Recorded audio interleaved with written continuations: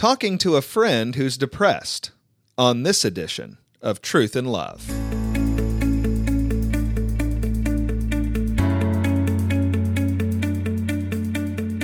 I'm Heath Lambert, and you're listening to Truth and Love, a podcast of the Association of Certified Biblical Counselors, where we seek to provide biblical solutions to the problems that people face.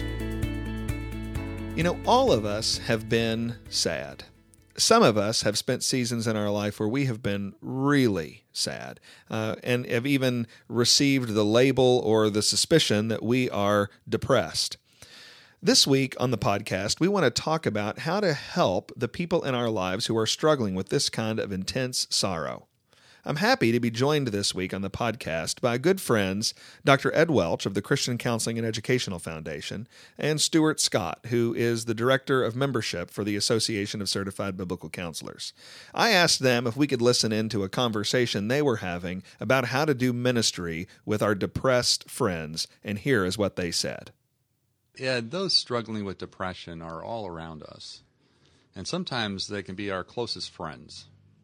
How do we recognize depression when we see it in our friends? That's a great question.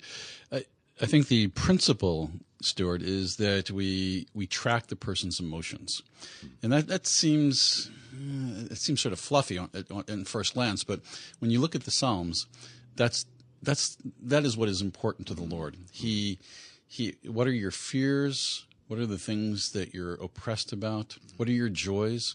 And we want to imitate those things as much as possible and do that with our friends. And so when they speak of joys, we say, tell us more. When they speak of fears, we say, tell us more. When they speak of sadness, we want more. So that's the basic principle. Let me think of two friends over the past couple of weeks who have spoken about these things. They come from very different angles. One, I can't remember how it came about, but he mentioned how the mornings are really difficult for him. Well, the mornings are difficult for me too. I don't like to get up in the morning. I'm tired. But he doesn't normally say those things. I said, what do you mean? They're difficult. And he said, I can't do it.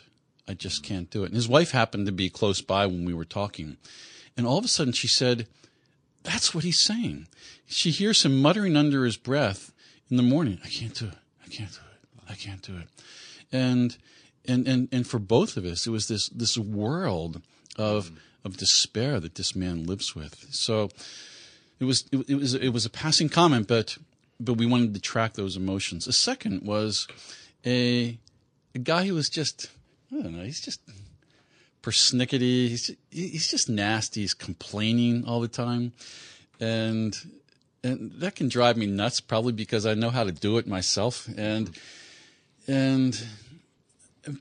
this time it was, so there's tracking emotions. He's complaining. Something's bothering him.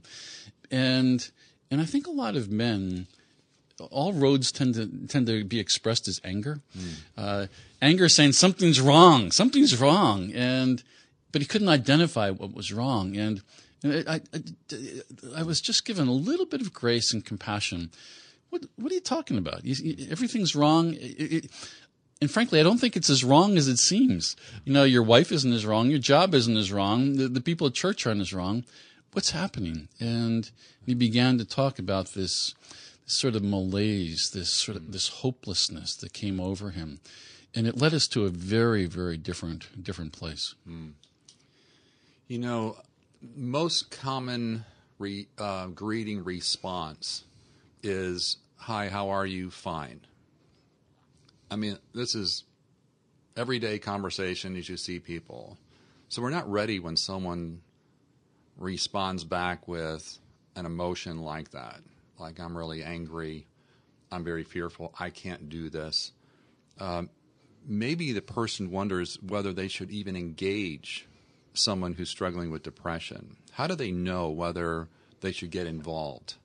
The principle, I think, here is that I'm thinking Ephesians chapter 4, that we move in with humility and gentleness and patience, and the ordinary folks like ourselves, they're the ones who do the majority of ministry.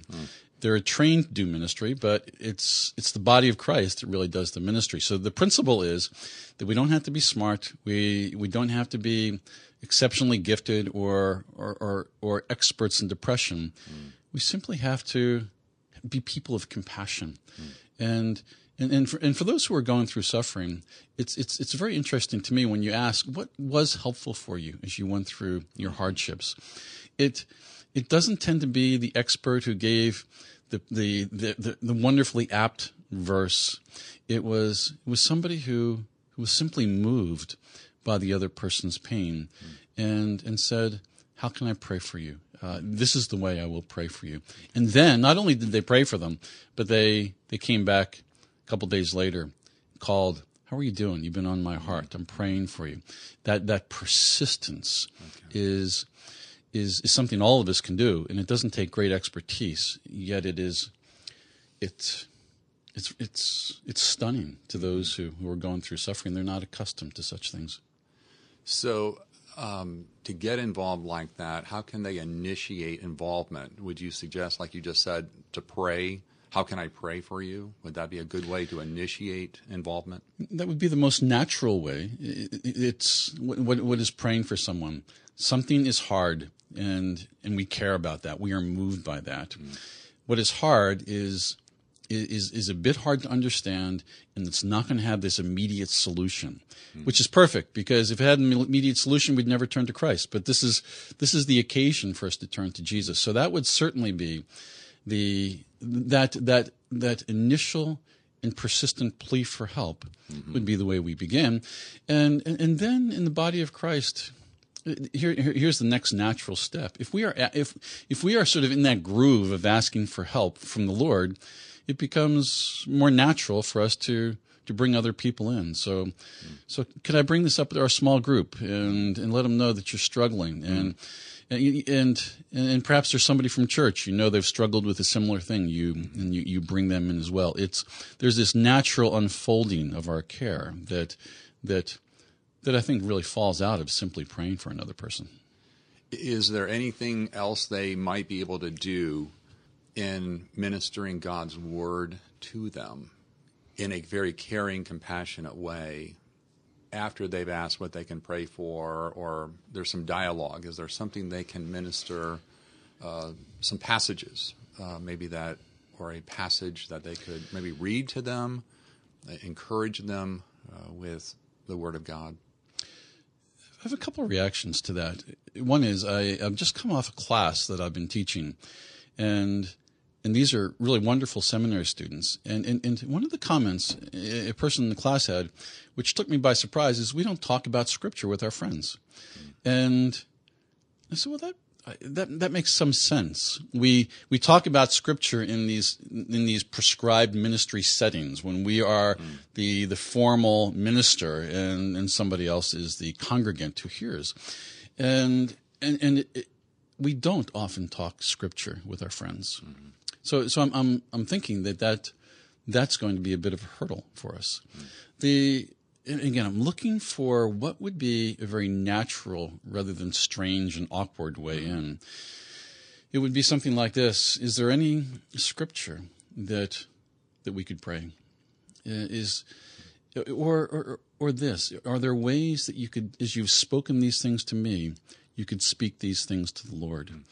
And the difference between speaking something you're struggling with to another person and actually speaking them to the Lord is categorically different. To speak something to the Lord is a profound expression of faith. To speak something to another human being is not that big a deal. It means the other person is willing to listen, but it doesn't demand faith on our parts.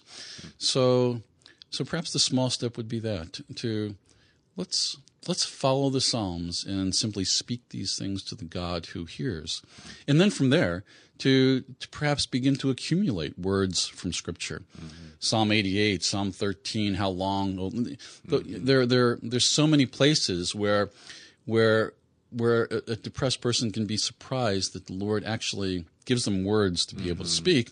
And once they find those words, it becomes this way into the story of Scripture, where Scripture, which once seemed dead to them, now can seem more alive. Yeah. I had a friend when I was going through a discouraged time who first just said, that's got to be hard that you're going through this. And that was very comforting, just someone identifying. And later he sent verse cards of certain passages or particular verses, usually from the Psalms. I just want to go out and hug this guy. Yeah. This is great. I love this. And it is, he was praying those for me. That's beautiful. That was very helpful because the Scripture says that it's through the Word that there's comfort and there's hope, and so the prayer going up to God and then hearing from Him through His Word.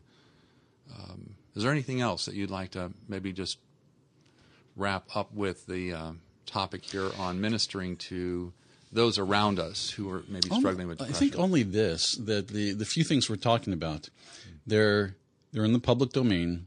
We're all, if we love another person, we're able to do these things. I suspect what we could miss is how powerful they can be, where the Spirit uses ordinary, weak people to do really very powerful things in the lives of other people. And we're talking about things that a regular old weak person would be able to do. And thank you. It's been good to talk about this. Thank you, Ed. You're listening to Truth and Love, a podcast of ACBC. If you'd like more information about a Christian approach to depression and sorrow, you could read Ed Welch's book, Depression, A Stubborn Darkness. And if you'd like more information about our ministry at ACBC, you can visit us at www.biblicalcounseling.com.